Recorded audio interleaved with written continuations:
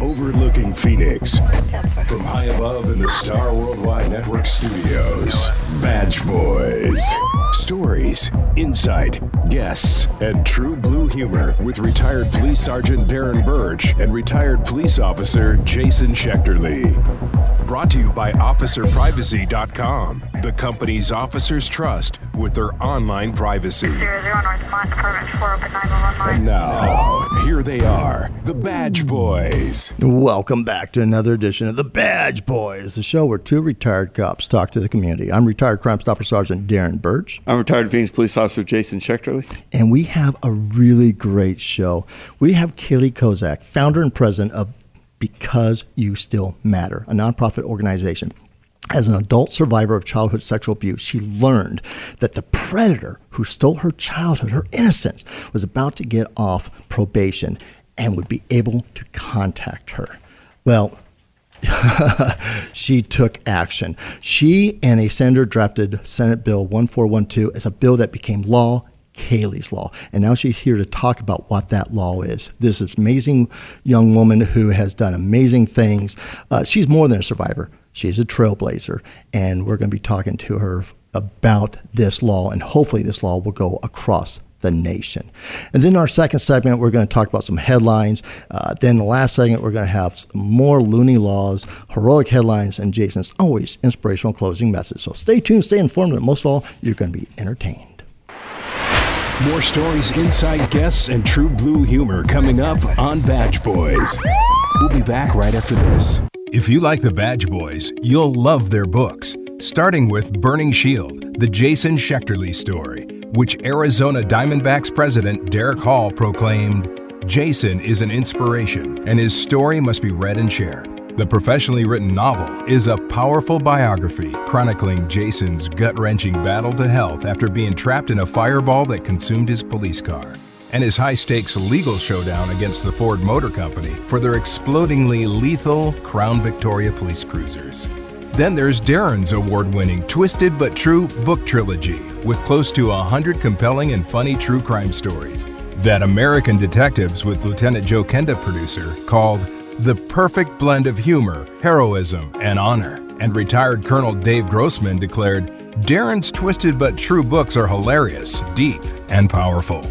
Each book in the series received the Pinnacle Award for the Best True Crime Book, and a story from Book 2 was featured on an ID channel television show. And Robin's most recent book, Soul Stirrings, reviewed as an often humorous and spiritually uplifting story of a widow's soul-searching pilgrimage to the afterlife. Darren called it a love story, a ghost story, an investigative story. It's a story like no other. And Robin's first book, Victim No More, where she shares her harrowing experiences with rape and domestic violence, as Robin takes the reader on a very personal journey through the morass of abuse and loss, and ultimately, survival. These Badge Boy books should be on everybody's top 10 reading list. You're listening to Badge Boys with retired Police Sergeant Darren Birch and retired Police Officer Jason Schechterly. Now, back to the Badge Boys. Welcome back, everybody. Jason, we've talked about this. If I had a professional tombstone, it would be sex crimes detective. It's kind of like where my passion is. Yes. I spent the bulk of my career there.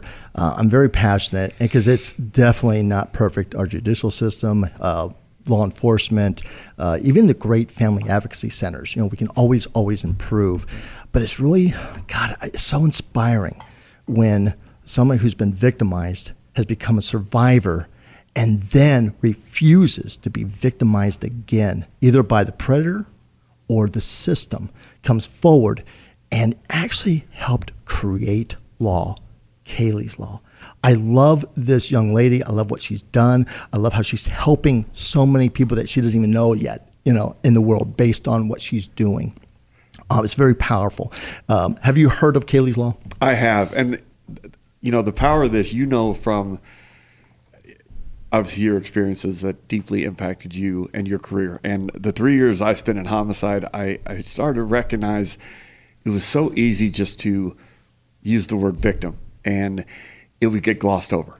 It's a title. It is. There's so many victims out there, and you can be a name on a paper. You can have police reports and you can be a victim, you can be a witness, you can be a suspect, until you hear the voice of one of these people, until you hear the power of somebody taking, as I say in my speeches, when you take your adversity and spin it 180 degrees to shine something beautiful on the world, that it's immeasurable and it's rare. So I am so excited about you.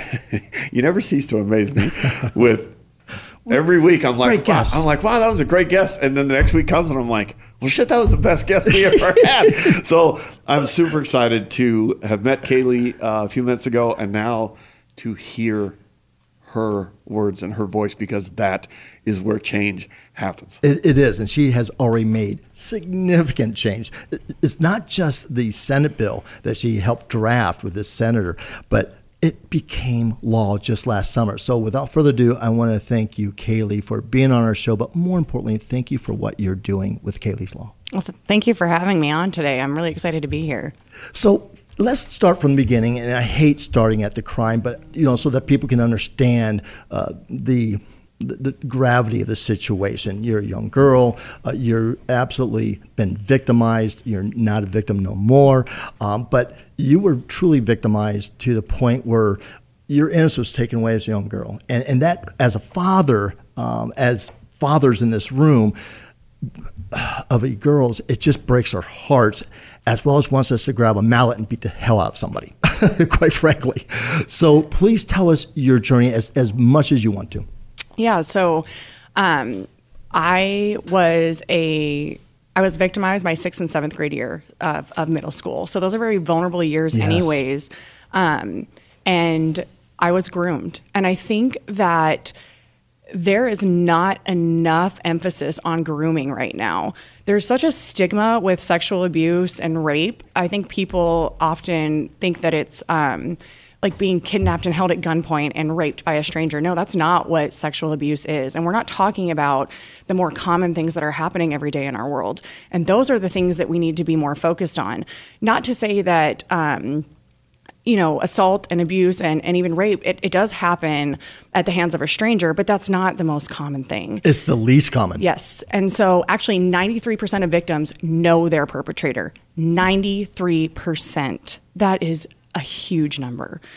And so I was groomed and sexually abused for 2 years, like I said, my 6th and 7th grade year.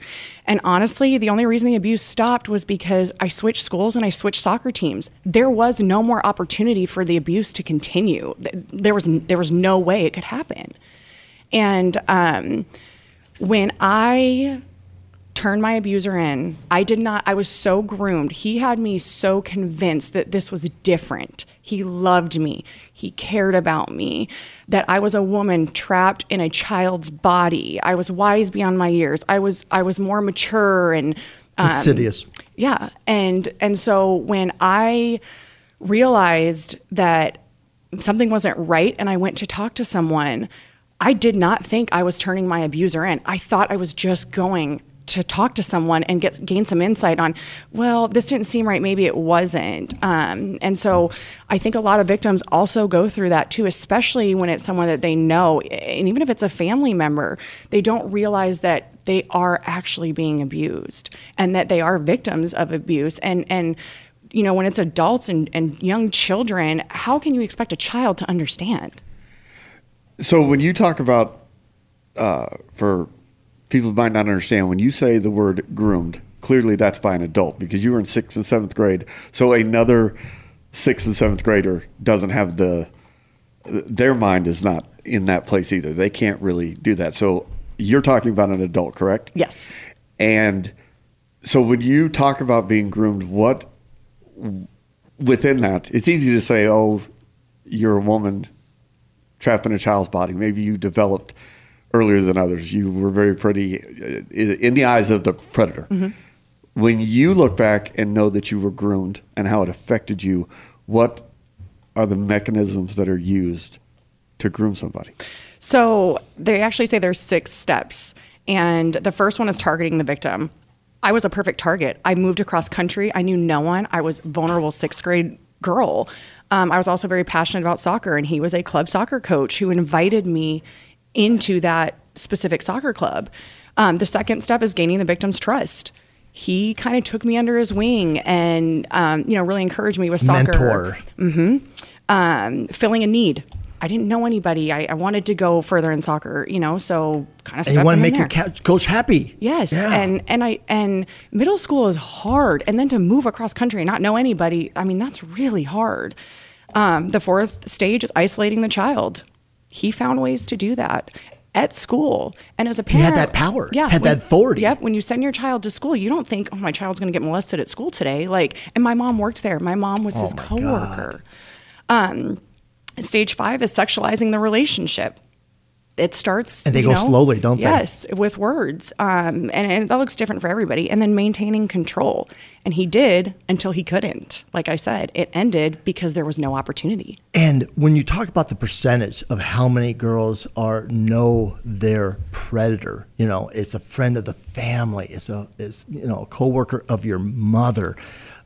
These are the ones that are reported. Yep. Many are not reported. Like you said, when I was in sex crimes, we'd have a show on TV that would show, these insidious grooming techniques, and then all of a sudden these young girls would go, "Oh my God, that's Uncle Henry," Yep.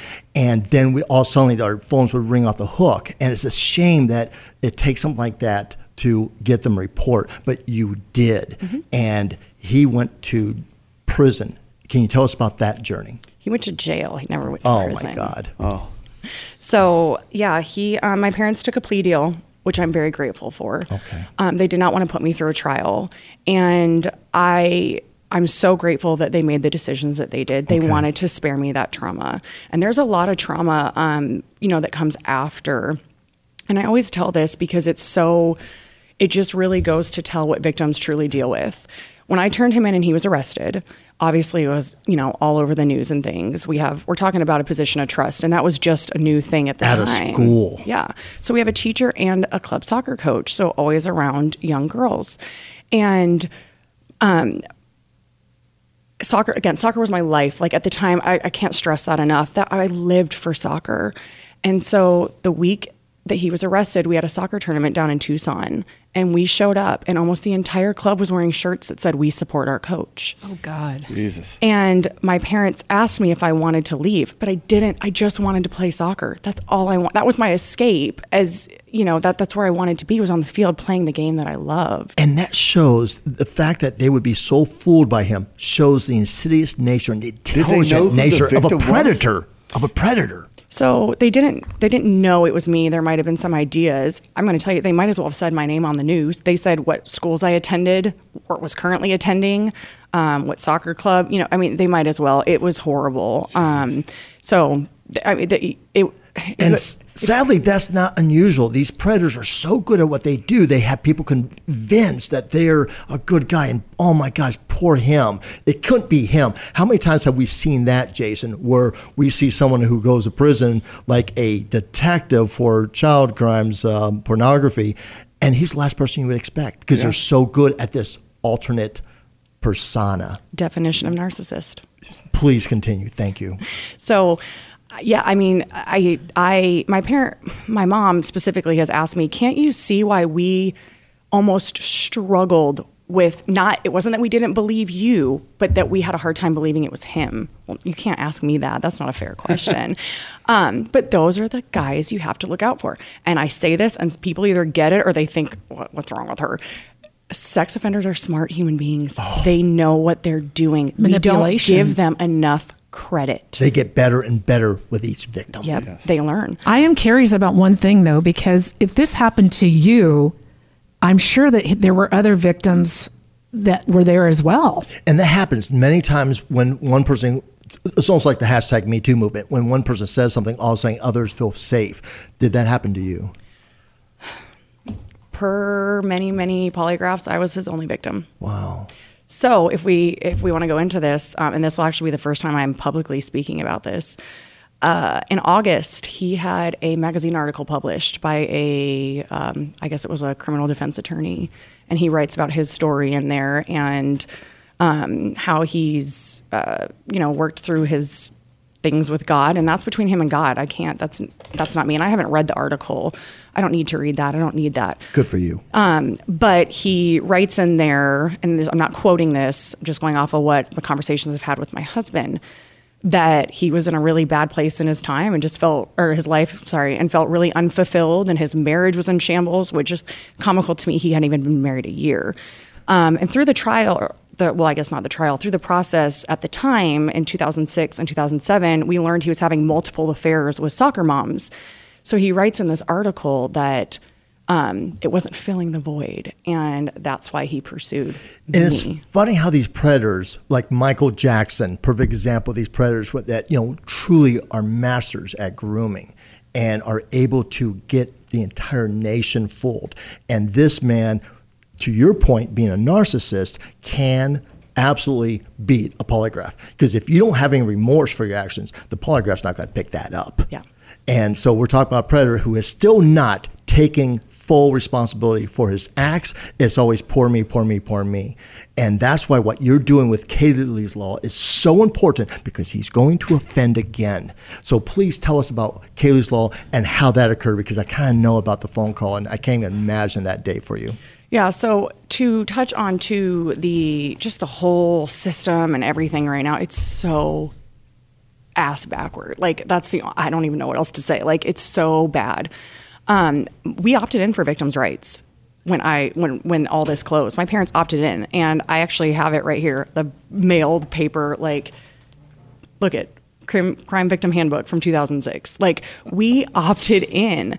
I never received any information. Nothing, not where he was living. I was notified when he was released from jail, but I never got any information. And so at some point, life goes on. Life doesn't stop. And in January of 2020, my mom called me, and I talked to my mom 100 times a day, but I just knew something, like I saw it was her, and my heart kind of dropped. I knew something was wrong. And she said, hey, the adult probation department is trying to get a hold of you. And this is how you have to understand how caught off guard I was. My first thought was, did I have jury duty and I forgot to go? But like, seriously, that is how this just came out of left field. You have moved forward. You're now a mom of how many? Surreal, 5? and so your mind does go to some funny places. To kind of get the audience caught up, you're a mother of how many at this point? 5. You're a mother of 5. You're happily married. Life has moved forward. Yeah. You're a survivor, and you're thinking jury duty. And then what happened? Yeah, I'm like, it's been 14 years, and I never heard. What do you mean the adult probation department is looking for me? And she said, well, I'm assuming it's about him. And I said, okay, what do you even say? And she said, can I give her your number? And I said, no, not till you find out why they want to talk to me. And so then she had called her back and said, well, he's trying to get off his probation. And at that point, you can't even process what you're hearing. It's too much. And so, I never actually spoke to his probation officer that night. The next morning I talked to her, and she was talking to me as if I was a coworker. I could just envision her holding all her charts, walking with heels. I could hear him in the background. And she's like, oh, this is so-and-so with adult probation. I'm just calling to let you know that he motioned for early termination of his 2 terms of lifetime probation that, mind you, he asked for. He specifically asked for the lifetime probation in lieu of extended prison time. And she said, he's been really good, and he just wants to spend time with his kids. And I was like, oh my God, like, stop talking. Stop talking. And she said, I see you've never been contacted. And I said, I haven't. So can we just slow down for a second? And I said, how can he get off I don't understand. Like, I didn't even know what to, I was lifetime probation back. Means just that, you would lifetime. Think. Yeah. We'll get to that. So, just to fast forward a little bit, it was a lot to process. I'm asking questions. Mind you, I'm only talking to his probation officer. I don't know who else to talk to. Like, I have no one. That's who contacted me. And I had emailed her and said, hey, can I get a restraining order? She said, of course you can. Okay. I don't know. I mean, I don't know what else to do. And So then I get an email, I think it was less than a day later, saying, well, actually, you can't get a restraining order. They don't allow that. And I said, then what kind of protection do I have? And she said, well, I don't really know. So mind you, I open up this file my parents kept for me that has everything in it, right? So I start doing my own research. Good for you. And I see on there, like I said, he asked for 2 terms of lifetime probation and or he asked for lifetime probation, like I said in lieu, but he had 2 terms. And that's part of a plea deal. Yep, that's his plea deal. Yeah. And I didn't understand how he could even ask to get off. Like how's this happening? And so, small world stuff. My mom's coworker's sister is a sex crimes detective in Buckeye, Detective Skaggs. So I start talking with her, and then my husband and I start doing some investigating. We can't find him on the public registry. So we're thinking at that point, well, he's not even registering, so he's got to be doomed before this even starts. So I tell Detective Skaggs, he's not coming up on the registry. And she's like, well, we can see him on our end, but he's not coming up for me. That's a problem. He agreed to register publicly, that was part of why my parents took that plea deal. So we learned through the process, level 1 sex offenders are not on the registry in the state of Arizona. What the actual fuck? Like, why? Why are level, what? And understand too, had he not accepted a plea deal, he would have been a level 1. So why are we dropping down to that? I'm going to tell you why. Because we have attorneys, these defense attorneys, who are saying, take this plea deal, go down to level 1. It's lesser. So your next door neighbors, your next door neighbors could be a level 1 sex offender, and you don't even know. So understand this. Right now, public urination falls under level 1 sex offender because of public exposure and all those things. It's a very complex thing, but it needs to change, and it will change. Mark my words, this will change. Level 1 sex offenders who are on for public urination should not be in the same just area, realm, whatever, as a child sex offender, a teacher who sexually abused a child. Why are they in the same category? And can I kind of break in just for a second so I can kind of educate the audience? What she's referring to is when somebody is urinating in public, that's a charge. That doesn't mean what the person did. In other words, a person could have absolutely been in front of the school, could have showed their genitals, could have absolutely did the sexual conduct with a minor, could have done those things, but in the plea deal, they will then take that charge, turn it into public indecency, and then that's what we're talking about. This is somebody who, based on what he did, not based on the charge, based on the plea, and that's to the heart of what you're talking about. Yep. Please continue. So that's, my dad said, well, had I known that, we wouldn't have taken that plea. But you don't know that because no one tells you, because people are half-assing their jobs. That's what's happening. It's about winning. There's no accountability. There's no, we're going to be transparent with what's going on. It's a joke, and I'm not having it anymore. This has to change.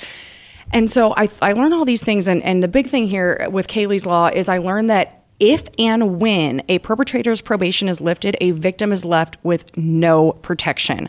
And my question is, so you're telling me that you're going to give this perpetrator the opportunity, and let's start on the small scale. Let's just say someone's feeling remorseful and they want to send a message on Facebook 2 years after their probation is lifted. You don't get to fucking do that. You don't get to reinsert yourself in a victim's life because you want to, because you're feeling remorseful for the choices that you made when you were an adult and they were a child. You don't get to do that. Good for you. And then you go on the extreme side and you have people stalking or showing up, and then as a victim you have to go through. No, this is wrong. This is so wrong. It's a no-brainer wrong. Yes. It's a no-brainer wrong. So I can only imagine the frustration and the anger that you, having been victimized by this piece of shit, knowing he groomed you, knowing it was insidious, knowing how he fooled so many people, and to your point, to the lowest end, it may be part of their 12-step program to say, I'm sorry, but he was put away. Mm-hmm. He had adversity. As a narcissist, there's a revenge factor.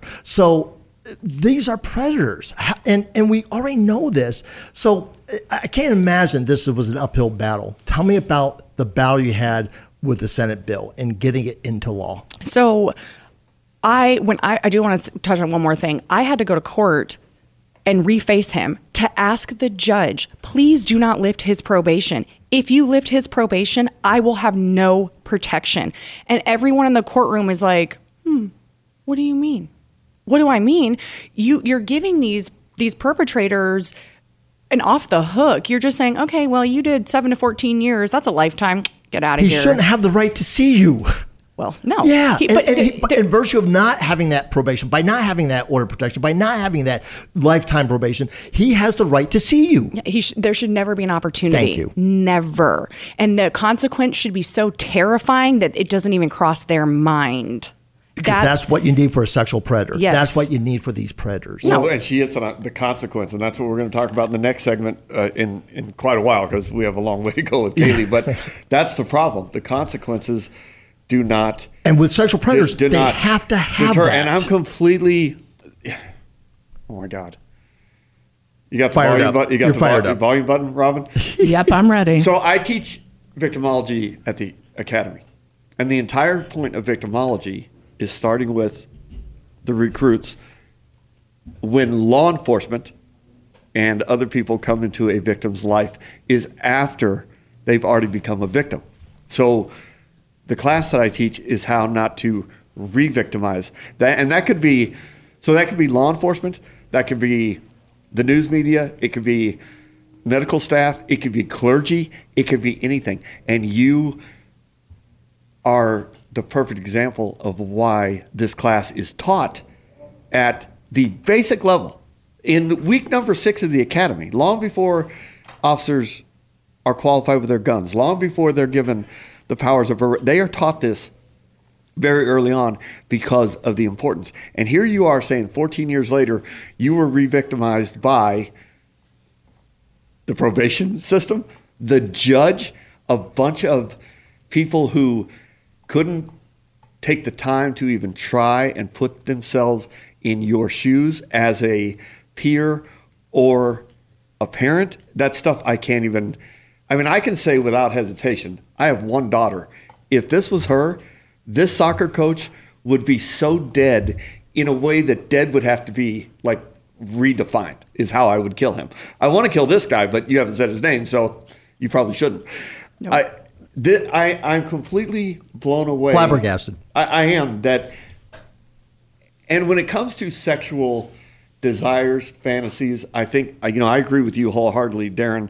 Regardless if he was having affairs with other soccer moms, adults, if you have a sexual desire toward a child, that is a disease that cannot be cured. And the fact that they put them back in the same room so that he could see her, that is equivalent to somebody who has been starving in the desert for 2 weeks. It's re-victimization. And you walk them into Ruth's Chris Steakhouse. Now you guys understand why a lot of victims don't come forward, because you're being re-victimized over and over. And who can blame them? And I don't blame. God, I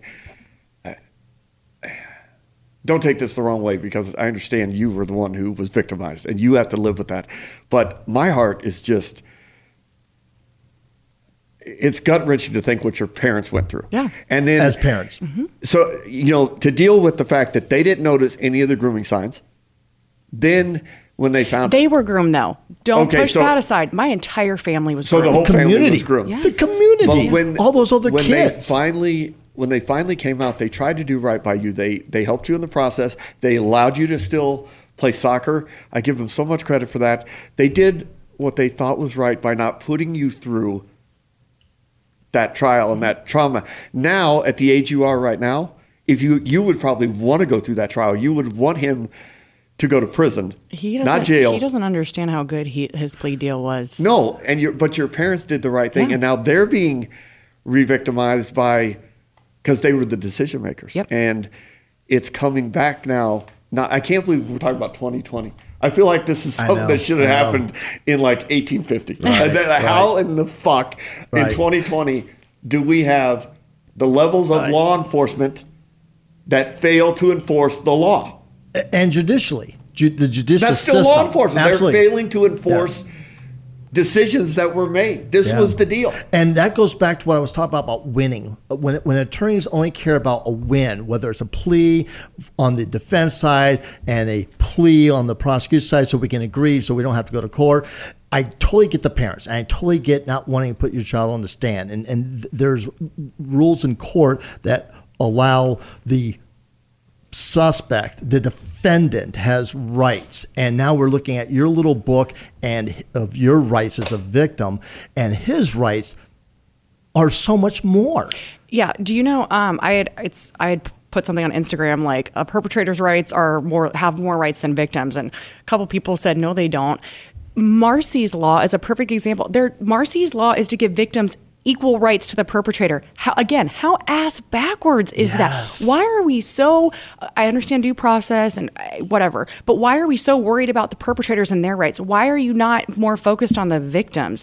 It's so bad. And the more that I get into this, the more wrong I find and the more I'm working on. And the more you're getting into this, I got to hear this story about how you got this into law. This is a young lady who was a mother. I hate to use the word stay-at-home mother, but you had 5 kids. You have a lot on your plate. That's a huge job. Thank you. Hardest job in the world. Thank you. So you got all this, and you hit this bad news, and you have to see him again and say no, and you say enough's enough. Yeah. And you end up spearheading. This is when I talk about you being the trailblazer. This is amazing what you've done. Please tell us that journey. Well, I said in court that I this is my only protection, and everyone was so taken back that was it. And so someone had come up to me and said, "You're right, there is nothing. I can't believe I'm telling you to do this, but you need to contact your local legislator." And honestly, I was like, I don't even know what that means. So I figured out who my senator was. My husband helped me. He's so good with helping me with this. He's so supportive. And I emailed her February 26th, so 3 or 4 days after we went to court. And then the next week, COVID happened and nothing else in the world mattered. Like literally, nobody cared. The world stopped. And I didn't know this at the time, but that was session had just started. And so I don't know anything about the legislative process at this point. And time had gone by, life keeps going. Nobody knew what was happening. And in October, I was just in such a dark place. Kids are not meant to be at home. My husband was working crazy hours, and one day it was really weighing on me that every day that has passed, another victim doesn't have protection. And I learned that, here's your fun fact for the day, Arizona residents. The 3rd Friday of every month in Maricopa County, the sex offenders get to go at 1 p.m. and motion to have their lifetime probation lifted early, and they get off. That's BS. What in the fuck am I listening to? Mm-hmm. Yeah. This is like if there's no throwback to it, it's a rubber stamp. Mm-hmm. Yep. Literally, like when I got off the elevator, there's a lobby full of people, and it's not like you're like, oh, what's going on? Why are there so many people here? Oh no, you're walking into a lobby full of sex offenders, literally. Yeah. And on the right side, the sex offenders sit, and on the left side, the few people that are there sit, and they go up and they plead their case of why they should be let off early. And the first 3 offenders got off when I went to court. The first 3. Talk about defeating. And so in October, I thought about that. I'm like, this many months have gone by. How many perpetrators have gotten off? How many victims don't have protection? How many victims don't know they have protection? Like, I can't wait forever for COVID to go away. I just can't. And so I called my senator's office until they answered their phone. And I also know one of her daughters because my husband went to high school with her and our kids go to school together. And I just said, hey, I didn't want to have to use this connection, but can you please tell your mom I've emailed her? I really need to talk to her. And I explained what happened. Well, they lived out in Buckeye when this happened, so they remember it. You remember these things. This was noteworthy. This was media was on this. And so we got a meeting scheduled December 5th with her attorneys, and she said, "Are you sure she's right?" And her attorney said, "There is nothing that comes when that probation ends." So in January, she called and she said, "Give me a little bit of time. We have to write something." And she said, "Hey, I'm going to drop the bill in." We got the bill SB 1412. And I didn't know what that meant. I literally didn't know what anything meant. And so I remember feeling very anxious because I didn't understand the process. But she'd call me, the night before and say, hey, it's going before this committee tomorrow. Hey, can you testify before this one? And the first one was virtual, which drove me nuts because I just can't. I'm an in-person person. And I did it, and I was so nervous. And they cut people off in 90 seconds. And I was trying to get everything out. It was a lot. And again, back to re-traumatizing, or re-victimizing, I'm choosing to do it. Sometimes it's easy and sometimes it's really hard to get up and talk. Oh, it's courageous. And And so I had to testify before the Judiciary Committee on February 24th. It was my daughter's, or February 25th. And the day before I had to have an emergency surgery. And I remember sitting with my surgeon and saying, I have to go to the house tomorrow and testify. And he was like, oh, okay, only because of this, but you go and you go home. So they accommodated me really well. But I got to go and, testify and just speak to the importance of this bill and that victims were left with no protection. And I think everyone, again, shared the same disbelief. What do you mean they get off their probation? What do you mean there's no protection? There's not. And I'm bringing this to your attention, so let's fix it. And so I just really stayed on top of it. And Senator Kerr is incredible. I'm so grateful for her and so thankful that God placed her on this path. Aww. But on April 20th, 2021, I was running on the treadmill and Senator Kerr called and said, hey, Governor Ducey just signed your bill. And it went through both the Arizona State Senate and the Arizona House of Representatives and passed with complete bipartisan support. I love that because it's a no-brainer. Yes. That goes to show the importance of it. And you are doing so much more. You're going from not just Arizona, but now Wisconsin. A new Wisconsin law aims to protect survivors of sexual assault. Republicans introducing Kaylee's Law today. The proposed legislation would allow certain sexual assault victims to petition the court for a lifetime restraining order against their convicted assailant. The law, named after Kaylee Kozak, who was sexually assaulted as a child. Her goal now is to make sure every survivor is protected. Every victim in every state matters. And I'm so very grateful that we are on to our next state, the state of Wisconsin. And I'm hopeful that this law will soon pass here and that you will have the direct protection that you deserve because you still matter. That's huge. So what is the protection? So it's a hot mess right now. I'm not going to lie. Love the honesty. Yeah. Well, it's a new law. So, Yeah. we have to give grace. We're not going to Good for perfect you. it. Good for you. But I'm not going to stop working on it. Every journey takes that first step. Yes. Okay, where's it at today in Arizona? So right now, the way it's written, it was put under a traditional IAH, meaning that it was only good for a year. And when I met with the implementation team, the entire time I was like, oh my God, I can't believe this is bullshit. Like, what do you mean a victim has to file every year? So basically what you're telling me in a nutshell is a perpetrator sentence ends and a victim starts. Like this, and it was just an oversight. And so we have fixed it. We have an amendment. Oh, and can I just take a moment to stress this, if it's okay? Please. So, again, my senator is incredible. She is so incredible. But she's not a subject expert with this. So it's important to work with people who know what they're talking about. So she sends us the rough draft for the amendments. And I have learned the term lifetime is 7 to 14 years. Yes. 7 to 14. Yes. Is it dog years? I mean, since when is a lifetime 7 to 14? I'm sorry to laugh. No, it's true. It's insane, but that's lawyers and legalese playing games. Yes. Did the district attorney or the prosecutor in your case, when he talked to your parents back then, not mention that minor detail? This is just new in the last 5 years. The word life, you don't have to be an educated person to know what that means. Yeah, a life sentence is a life sentence. They've just No, started. it's not. It's because the criminal justice system right now is working for the perpetrator. Yes, it is. Bail reform. 100%. Bail reform. Yes. It's insane. And so it's a fairly new thing, but I'm bringing as much awareness and noise to it as I Good for possibly you. can. So my senator sends me the rough draft, which I'm grateful for. It's for us to look over, and we're going through it. So this is why it's so important to read our legislative bills.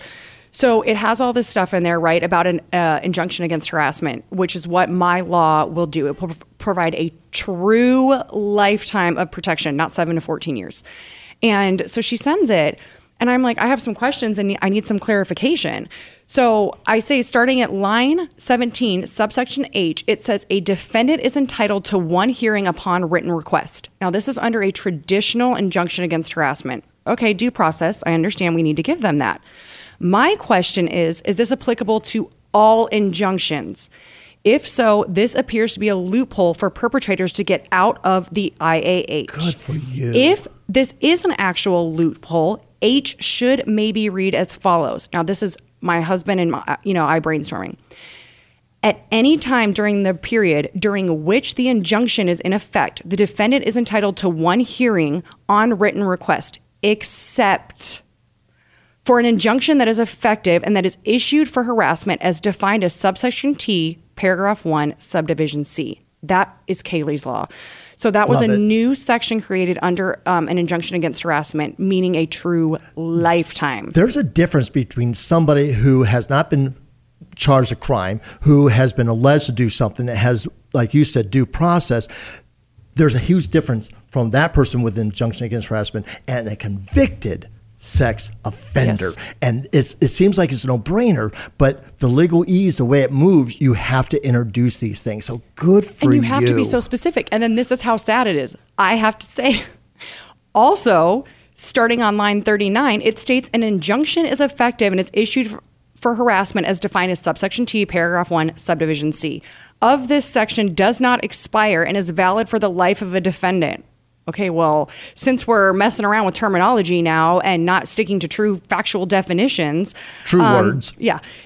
Given for what I have been through in my current experience, the misleading definition of the acceptable word life or lifetime, we need to be more clear and define this in order to prevent a loophole. And what kind of life are we referring to? A defendant's natural life or the probation legal system's definition of life, which is 7 Love to 14 years. Love it. Because so we have to, that's where we're at in our world. We have to be so specific. So no, we're talking about a defendant's natural life, not, oh, in 7 years, you can just decide you want to, object this injunction and take your victim back to court. And Whoever came up with life term is 7 to 14 years. I don't know. Let's find out. It changes from Seriously, state to I know. state. Let's find out.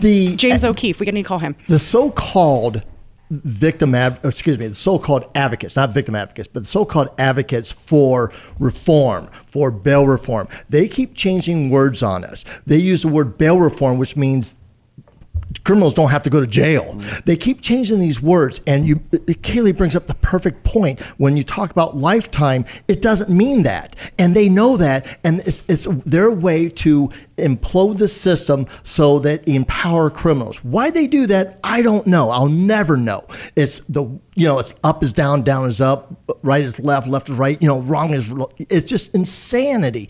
But having you in charge of this, I love this. And so now Wisconsin, where are we at with this Wisconsin? And what's the next state you're going to, girl? So Wisconsin's we're still in their legislative process. There is one assembly member who's really just not for this, and I'm not sure why. It makes you wonder what he why is he so against this? Because He's got probably some a secrets. perpetrator that has never been outed. I flew back to Wisconsin. I did a 27-hour last-minute flight. And I can't tell you how difficult that is with 5 kids and my husband's schedule in the middle of summer to go testify because they only have one public hearing committee. But it's critical that I'm there to testify in person. And they turned this bill into something it wasn't. Well, what if in high school, a high school boy touches a girl? We're talking, I'm like, you know what? Post-conviction, post-probation. And these are our elected legislators. You would think, right? You would think they're smart. Well, this should not come as a surprise. These fucking people are beyond the pale of idiocy and just evil. So this is not a surprise. But I'm like, I'm going to testify, not have a conversation, but they never disabled my mic. So when he was, saying, well, this isn't a problem in Wisconsin and we're true to our definitions here, I activated my mic and I said, excuse me, I'm just going to go off of what he's saying. So you're telling me in the state of Wisconsin, lifetime means lifetime. The assembly member laughed. And the Leg Council said to the chair, can I answer her? And he said, please do. Lifetime is lifetime unless there's some early release mechanism. Thank you. Because that is exactly what's happening. Yes. They're giving these perpetrators these early release mechanisms and they don't even give a shit what it does to victims. They don't care. And victims are so tired and worn and they don't want to have to keep doing this. So they just walk away. I'm not fucking walking away. Good for you. I have a lot of fight in me and it sucks and I don't want to have to be doing this, but God You're doing this for your children, for It's an important legacy to leave behind. Absolutely. So I'm going to put you on the spot a little bit politically. I do want to give you some credit. You're the first guest in 3 years on this show who has actually said anything kind about any politician because I refuse. And so go back to Senator Kerr. Mm-hmm. She took it upon herself to do this and fight for you. Doesn't sound like the bill is perfect yet. You're going to keep working on that. What I don't understand, because it should be such a clear picture to me. This is a senator at the state level. We only have 2 senators that represent the entire state at the national level. If Arizona is leading the charge on this type of law, this type of legislative change, then let me ask you, and again, I apologize, there's only one way to ask you, where in the fuck is the useless Mark Kelly, and where is Kyrsten Sinema, and why did Senator Kerr, for all the wonderful things you said about her, why is she not beating down their door saying, I passed this in a completely bipartisan way in this state? The least you could do is take it to the national level. Where are these fucking people? So, no, that's a fair question. I actually like it. So I can't speak to why she hasn't reached out to them directly. Maybe because she knows they're useless. Well, but she has reached out to Congresswoman Lesko and Congressman Biggs. And so I am working with them. On a national level. Yep. I mean, that's awesome, but literally the most useless body of people in America is the United States House of Representatives. We're talking about 532 people who can't get a fucking thing done for us. So that's just comical. And so it's the senators that have to get it done. Yeah, I agree. That's because the way our laws are written, they are the lawmakers. Yeah. So I reached out to Sinema and Kelly, and I understand it wasn't Senator Kelly who responded like personally to me, but I sent all this stuff, and his response was, thank you for contacting me about equal health insurance for all Arizonans. And I was like, you know what? Wow. No, Did he not read it? No, that is Senator Kelly. He is completely clueless, useless. And his wife was a victim. I know. Almost murdered. And so you know what? I thought maybe that astounding. would. Yeah, because here in Arizona, the bill is written to protect victims of sexual and domestic abuse. Now, the domestic abuse falls under certain, felony and charges and things. But I thought for sure maybe he would jump. He needs something, right? So why not jump on this? He hasn't. You know what? I don't need these fucking people. I'll figure it out myself. Good. Watch me. That's The more you're out there, the more shows you do, like Badge Boys. Granted, Badge Boys is a pinnacle, but the more shows you do, and I'm being teasing here, it's getting that word out. So let us know what we can do to help you get this word out. We know of another podcast here at the beautiful Star Worldwide Studios that would love to have you as a guest. I have no doubt. Yes, you're going to be a part of the collective. Yeah. If there's one thing, I guarantee it. In closing here, if there's one thing that you would tell a victim out there, a survivor, but again, I don't want to play with words. They were victimized. They were a victim. Yeah, it's their journey. Yeah, what would you tell them where you're at now? Because I know, again, you put this on yourself because you have brave heart, you have an incredible brain, you have a great resource and advocate with your husband. So I love where you're at and what you're doing, and I love your passion on this. For someone out there, what will you tell them in terms of this journey that you're starting on if they are now at that post-conviction place? And like you said, each year there's always these things that come up. It just seems like you just almost want to somehow put it in rearview mirror and not look at it. What would you tell that person? You don't have to stay in that box. You're not a victim. You're a survivor. You survived what happened to you. Don't stay in that box, and don't let that be what defines you. I hate talking about all these things. I'm a mom of 5, I'm a wife, I'm a Jesus lover, all these things, and then saying, oh yeah, and I'm a survivor of childhood sexual abuse. But I am. That's part of my story. But you don't have to let that define who you are. You don't have to stay there, and you're not alone. It's so important for victims and survivors to know they're not alone and that your voice matters. You still matter. And that is why I am fighting for every victim and every survivor, because you still matter. And for those listening that are like, you go girl, they're like excited, almost like that hashtag Me Too movement that did make a change. Yeah. It really did. I'm one of those supporters. If there's somebody that wants to get a hold of you, that wants to join you on this journey, because where there's more voices, there's more action, what can they do? Well, you can start by checking out our website, becauseyoustillmatter.org. And also, one of the big things that you can do specifically here in Arizona, and I can't speak in detail to other states, is get involved with this legislative process so that when these bills go before our legislators, you can go and testify. We have something called an RTS here in Arizona. It's called a request to speak, and it gives citizens the right to have their voices be heard on bills. And so, for example, I'm working on a few different bills with a couple different legislators right now in this next session.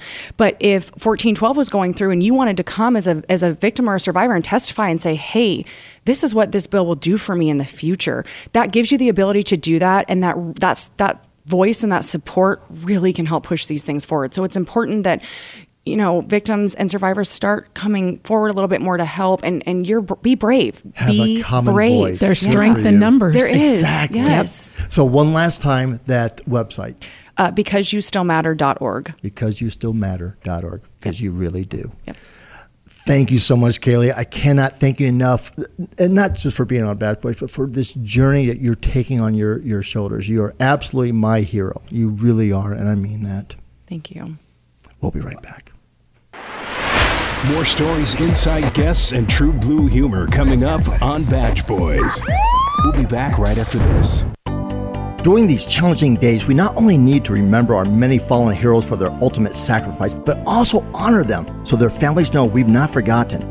And that's what the Arizona Fallen Hero Memorial Riders Organization is all about. Each year, the nonprofit organizes 3 memorial rides among the beautiful backdrop of North, South, and Central Arizona, with the proceeds going to the 100 Club of Arizona. Learn more about these fun rides and how you can honor all of Arizona's fallen heroes at ArizonaFallenHeroesMemorialRiders.org.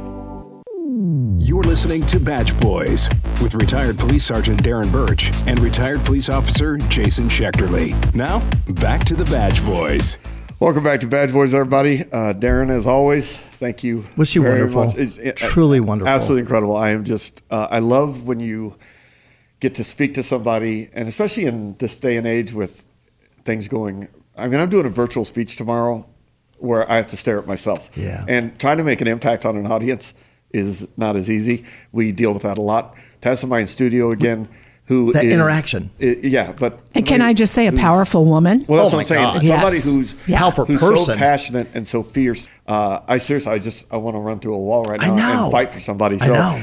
I Fight for love her. I love being inspired. I love being I'll cover that again in the next segment. But this, in some small way, to want to use one of your favorite words, this segues into the hot topic. Truly a hot topic. I just read this morning.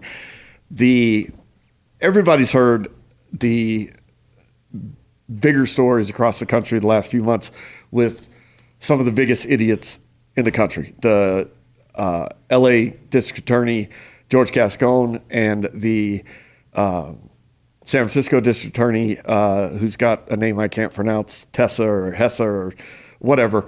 But they make it very clear that they absolutely love criminals and crime, and they do not care about victims. They've made that very clear with what they're doing, and a lot of people are getting hurt and killed. So this morning I read the Manhattan District Attorney, the new one, sent a memo throughout his office saying, we will not prosecute for prostitution. We will not prosecute for people jumping over the turnstile gates getting into the subway. And the list went on, and the final one was, we will not prosecute resisting arrest. Everything that gets talked about since George Floyd's death is the anti-police rhetoric. Everything is law enforcement is bad.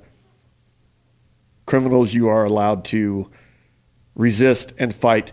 And the people who are making these decisions. Now, I must be naive, Darren, I'm very open to say this. I am almost 50 years old. And up until a year and a half ago, I swear to God, I thought a district attorney was a law enforcement official. So now I feel incredibly stupid and naive. Now that I know what we're talking about here, and these are elected people. Political. Of course it's political.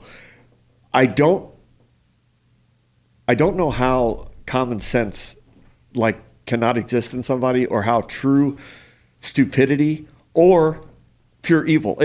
Those are the only three things that will cause somebody to say, we will not charge you with resisting arrest, because that simple sentence tells people, I can get in a fight with a police officer. I don't have to comply. And what the lawmakers or the DAs fail to realize that normal people realize is, now you talk about the escalation in the use of force. So more people are going to end up injured and killed, both civilian, and I'm calling criminal civilians right now, but also future criminals, if you will. But also police officers. And there are some prime examples. Kim Potter, who just got found guilty of manslaughter in Minnesota. She was found guilty for mistakenly using her gun instead of her taser. I talked about this numerous times. I would have been fine. I trusted the judicial process. I think if you look at every case, the jury got it right. Every case, big case that's gone back over the last 12 months, the jury keeps getting it right. They do. She made a mistake. She's guilty of manslaughter by the eyes of the law. However, what that traffic stop started out as, the person that they now call a victim, right, and he was wanted for a felony warrant for shooting somebody in the head, for aggravated robbery of $800 from a woman. He was wanted for that, and when he chose to resist arrest, it's when it escalated everything. So it makes you wonder, had Kim Potter not made the mistake of using her gun, had she gotten it right and used the taser, when he was taken to jail, would the DA out there have been like, what are you doing here? Go away. Good job. Exactly. Great job resisting. We've seen it. That's what. So in the universities, on TV, and now you have DAs telling people, resist arrest, we will not prosecute. What kind of message does that send to not only criminals, but as a police officer, why would you even do it? The message it sends is that they're disingenuous with their position. In other words, that DA, when he says, we're not going to prosecute these low-level crimes, and at the same time, he says, we're here for the public, we're here for the people, we're here to, have, law enforcement reform, judicial reform, all this reform. He is lying. And the reason I say that is because, to your point, we know that when resisting arrest is allowed, then escalation of force will occur, and more people will be hurt on both sides of that equation, whether it's the offender or the law enforcement, and more people. So it's almost like they want it to be a revolving door, almost like they want it to be a recidivism, like they want it to occur. And the problem I have is this is a common theme. This Manhattan DA is not on an island by himself. Oh, good Lord, no. He is part of a political agenda that is, again, I hate to keep using the word, but insidiously putting in this terminology. You keep seeing, how many times do we see on the news in the summer of 2020, it's peaceful for the most part. We kept hearing that over and over. Even as buildings were burning down to the ground around a reporter, he, like an idiot, still mimicked those words like a parrot. Peaceful for the most part. When buildings are literally burning down. And did anybody go to jail for arson? And zero. And on top of all that, it was the same rhetoric. You heard the same exact verbiage. And now we're hearing the same exact verbiage as well from the DAs. These political themed DAs are there for one purpose, and it's to keep the cycle rolling. I look at it like the border. When you talk about immigration, this is a hot button topic. Why? We know it's been a problem all along. Why aren't we fixing it? It's an easy fix, but we're not going to fix it because people are politicizing it on their side of the aisle. And to your point, left, right, I don't care. I don't care about what side of the aisle you're on. People like it because they can have power by having it as a political statement. Instead of fixing the damn thing, which is what Kaylee's doing with the probation, she's fixing it. We have politicians that don't want to fix it. They just want to keep using it for their rallying cry to get reelected.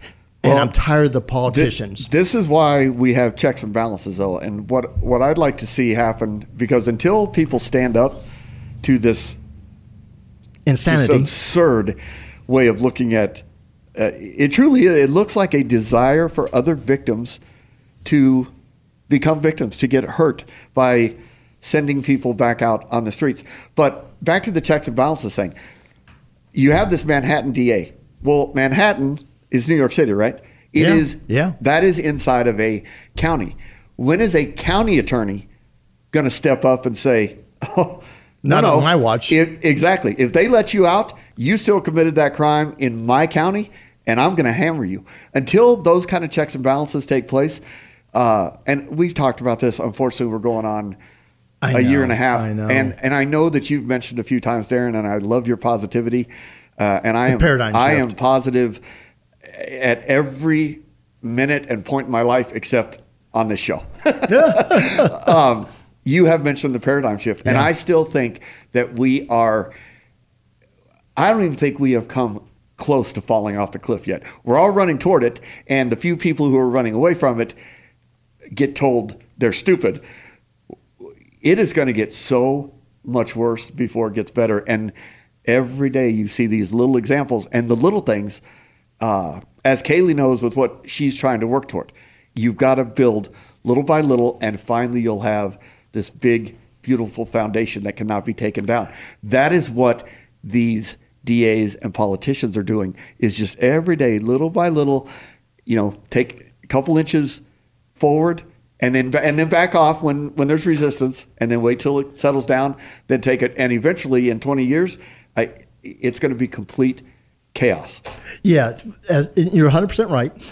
When it talks about that paradigm shift, I can point to two things. One, we can no longer do the dumb de Blasio report because that dipshit is out of office, and now we have a really good New York mayor. Worst mayor in the history of the United Exactly. States. The voters voted, and it was the Kayleys of New York that said enough Well, he wasn't allowed is to enough. run. He destroyed the But city. his counterpart didn't go. He destroyed you know the what I'm city, saying? yeah. I mean, and we could not have gone to a better direction in terms of law enforcement, in terms of fighting lawlessness. And New York saw that, and New York voted appropriately. And then he appointed a really good police commissioner. Absolutely. And we're going to keep going that. I think the best topic on this is Kaylee's last word, because you are who we're talking about. We're talking about the citizens that are making a difference like Kaylee is. Please. Accountability. Why we should be holding all these people? Why are we intimidated by their titles? Why? It is comical to me how many people are like, how did you get a senator to meet with you? She That's works their for me. job. Right? Yes. Here is your daily reminder. Your elected officials work for you. Let me say that one more time. Please. Your elected officials work for you, the people. And we need to start holding everybody in these positions accountable. There needs to be more accountability.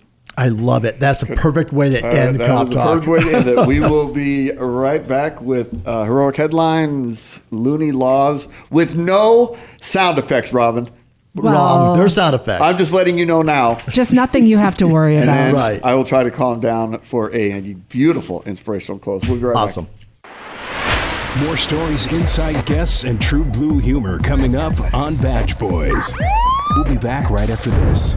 If you like the Badge Boys, you'll love their books, starting with Burning Shield, the Jason Schechterle story, which Arizona Diamondbacks president Derek Hall proclaimed, "Jason is an inspiration, and his story must be read and shared." The professionally written novel is a powerful biography chronicling Jason's gut-wrenching battle to health after being trapped in a fireball that consumed his police car, and his high-stakes legal showdown against the Ford Motor Company for their explodingly lethal Crown Victoria police cruisers.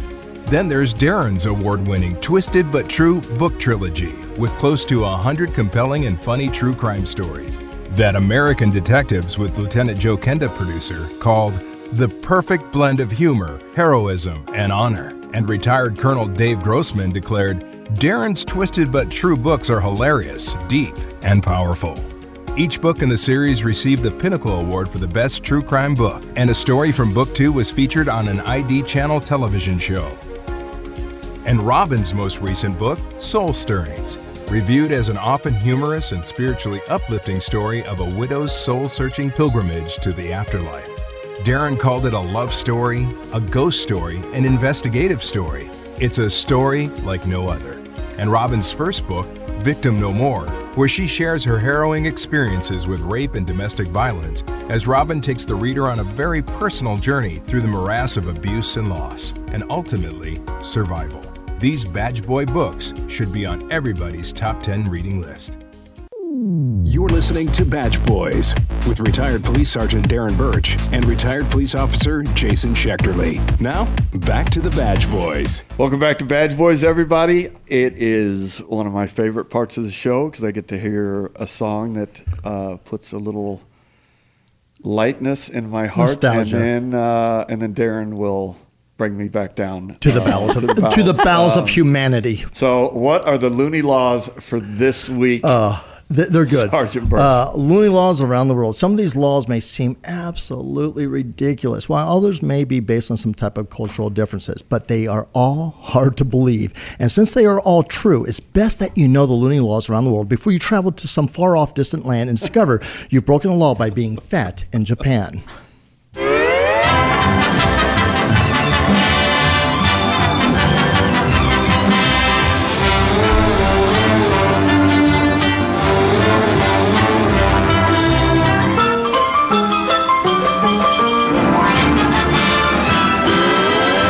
Before you start, I just have to ask a question. Don't sumo wrestlers come from Japan? I'm going to hit that. I'll Okay, hit that. cool. Yeah, no Cool, doubt. 'cause In now I'm fact, as soon as confused. I did the little tease about, it's illegal to be overweight in Japan, Jason looks at me, are you serious?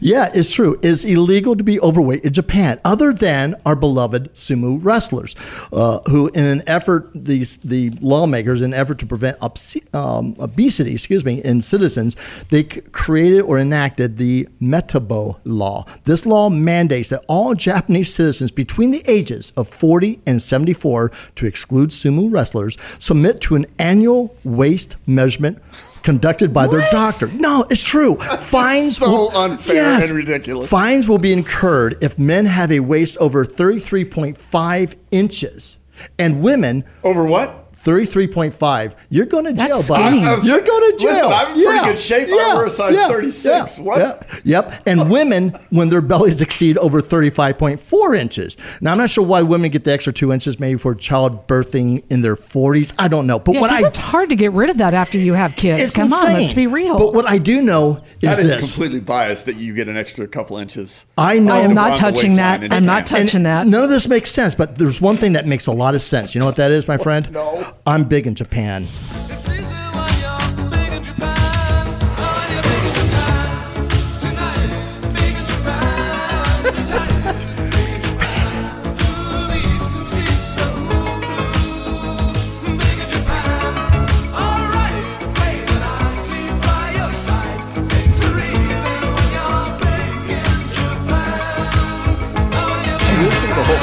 No, No, we're that's I could listen to it forever though, but we are on time schedule. Yes. It is also, talk about Japan craziness, it's illegal to dance in the dark after midnight in Japan. No, I say it again. Yeah.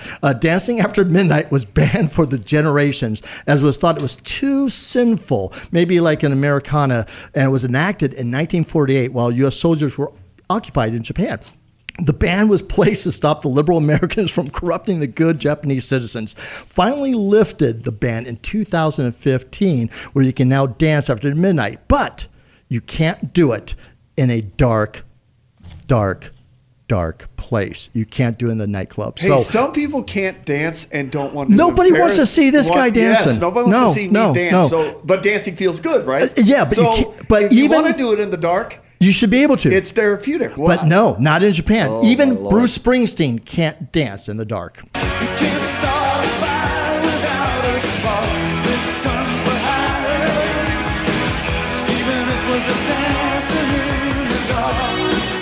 Yeah, I cut that off a little bit quicker. China, we're going to go to China, their neighbor. It's illegal to reincarnate without permission in China. I say again, yeah, you can't reincarnate without permission. How the hell would they know? I don't know. Tibetan Wow. Buddhist monks are not allowed to reincarnate after they die unless they have been granted permission from the government. And I'm not sure how they enforce this, but China is known for having some really strict laws, like the last Looney Law, which is in China, you must provide for your elderly parents. Now, I like that. The Elderly Rights Law was enacted very recently, mandates that adult children have to care for their elderly parents who are over the age of 60, including, but not limited to, forsaking them, insulting them, and you also have to take care of the family farm. But I love this part. You have to call them on a regular basis. You know, have you called your mom? That sort of thing. Yeah, it's the law. If you're not, it's crazy, but it's kind of cool at the same time. Yeah, so that's not. And China is different. They have some different cultures. And I love the Chinese culture, and I'm not just saying that because we're all going to be working for them in 6 months. The Chinese have an amazing culture. They do. 3,000 years ago, they were doing brain surgery in China, yet they still haven't figured out dessert.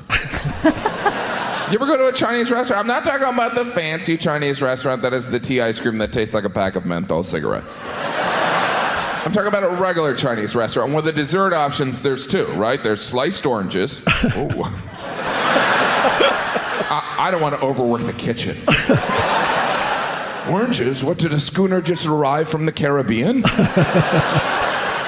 Looks like our scurvy's cured, fellas.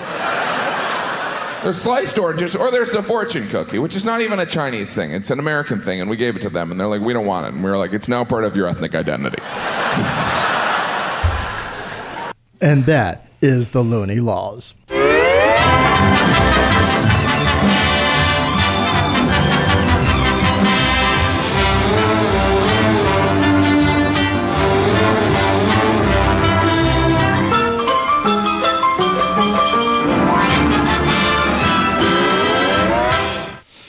All right, Darren, for the inspirational close this week, it's been a big news story here this week. I hope that it goes national, because anytime somebody goes above and beyond the call of duty to help somebody else, a lifetime worth of change, it's sometimes hard to wrap your mind around what it takes to show this kind of compassion and courage. And this comes right here with my beloved Phoenix Police Department.